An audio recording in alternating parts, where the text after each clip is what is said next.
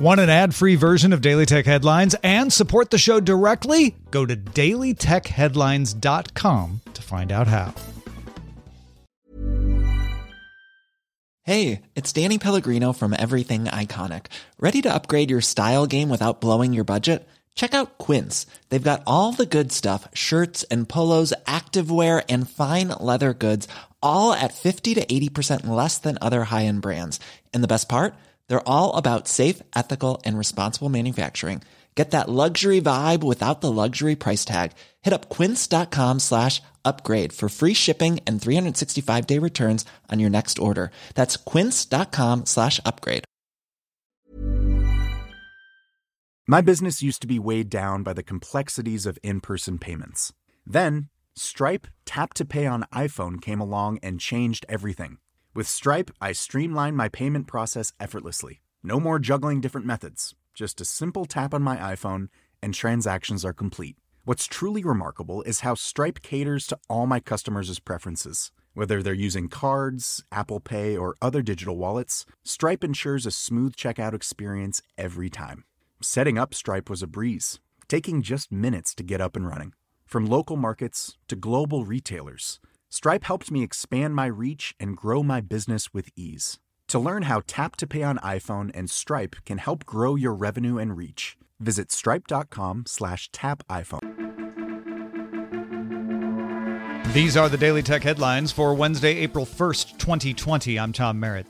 The merger of T-Mobile USA and Sprint completed Wednesday, combining the USA's third and fourth largest mobile carriers. T-Mobile CEO Jean Leger stepped down, and T-Mobile COO Mike Sievert is now the combined company's new CEO. Users will start seeing increased coverage as the networks can now interoperate, and Sprint will begin to come under the T-Mobile brand later this summer. Sprint's Boost and Virgin brands are being sold to Dish, which will be allowed to use T-Mobile's network for 7 years. Apple has acquired weather app maker DarkSky and removed the DarkSky Android and Wear OS apps from stores and will shut down the Android app services in July.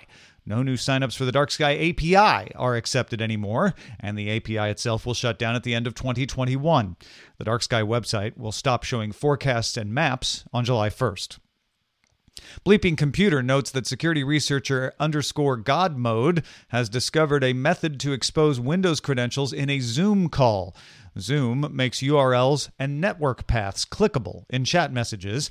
An attacker could use that to send a UNC path link, a network path, usually beginning with 2 backslashes. If a Zoom user clicked on that path, Zoom uses the SMB file sharing protocol to open the link, and by default, Windows sends the user's login name and password hash, which the attacker can then attempt to dehash. Security researcher Matthew Hickey verified the vulnerability and advised Zoom not to turn network paths into hyperlinks. To mitigate the vulnerability, users can set a group policy to prevent NTLM credentials from being sent to a remote server. Niantic, makers of Ingress and Pokemon Go, have acquired augmented reality firm 6D.ai. 6D.ai comes from Oxford University's Active Vision Lab and uses computer vision to solve augmented reality issues. Niantic says the acquisition should let people experience Pokemon habitats in the real world or, quote, watch dragons fly through the sky and land on buildings in real time. Washington State Governor Jay Inslee signed a bill Tuesday establishing rules to govern the use of facial recognition software by state entities. Public agencies must regularly test the fairness and accuracy and report on the use of facial recognition software. A human must review any results from software before making any decision with legal effect based on it. Law enforcement agencies must get a warrant before using facial recognition in investigations in the state of Washington. Microsoft President Brad Smith praised the law. The ACLU criticized it for not including input from community leaders. An attacker used login credentials of 2 employees to access customer information of more than 5.2 million Marriott hotel guests. Information included contact details, loyalty account info, partnerships, preferences, and some demographic information. Marriott does not believe the attackers accessed passwords, payment information, or passport and driver's license numbers. Marriott learned of the breach at the end of February and believes it dated back to mid-January. Marriott has launched a site where users can check if their account was accessed. Slack launched the Microsoft Teams Calls beta app, which lets a Slack user launch a Teams call from Slack.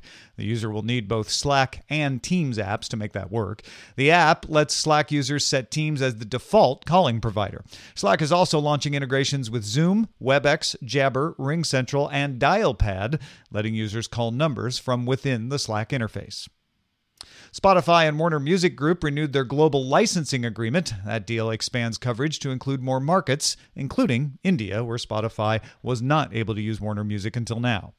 Facebook's community help feature is usually launched regionally to respond to offer help in the wake of crises like a shooting or natural disaster. But for the first time, Facebook has launched a community help hub globally for COVID-19. Users will be able to request or offer help related to the pandemic. The hub is launched first in Canada, France, Australia, the UK, and the US, with more countries to follow over the next few weeks, starting with higher-risk countries in Europe and Asia. Russia and Europe will use apps to track people who have COVID-19. Russia's app launched Thursday will let officials monitor the movements of anyone determined to be infected. Anyone without a device to run the app will be lent one. The European effort, called the Pan-European Privacy Preserving Proximity Tracing Platform, will show who a person with COVID-19 had come in close contact with so those people can be contacted. The platform launches April 7th with apps to roll out a week or so after. The European app is voluntary, and if 60% or more of a country's population uses it, could allow for looser restrictions on movement. Finally, Uber Eats is expanding its grocery delivery offerings into some new markets. Reuters reports Uber Eats will offer delivery from Carrefour in Paris, and the Financial Times says delivery will be offered from convenience stores in Spain and local pharmacies, pet shops, and convenience stores in Brazil. For more discussion of the tech news of the day, subscribe to dailytechnewsshow.com, and remember to rate and review Daily Tech Headlines wherever you get your podcasts. Thanks for listening. We'll talk to you next time. My business used to be weighed down by the complexities of in-person payments. Then, Stripe Tap to Pay on iPhone came along and changed everything. With Stripe, I streamlined my payment process effortlessly. No more juggling different methods. Just a simple tap on my iPhone and transactions are complete.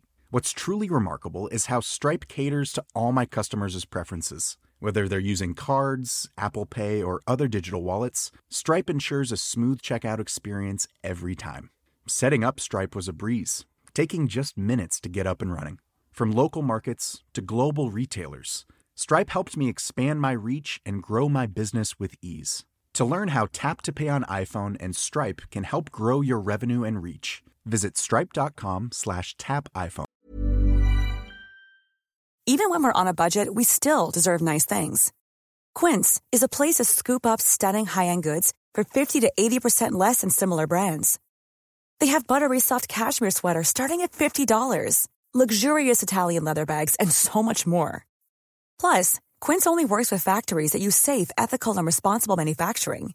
Get the high-end goods you'll love without the high price tag with Quince.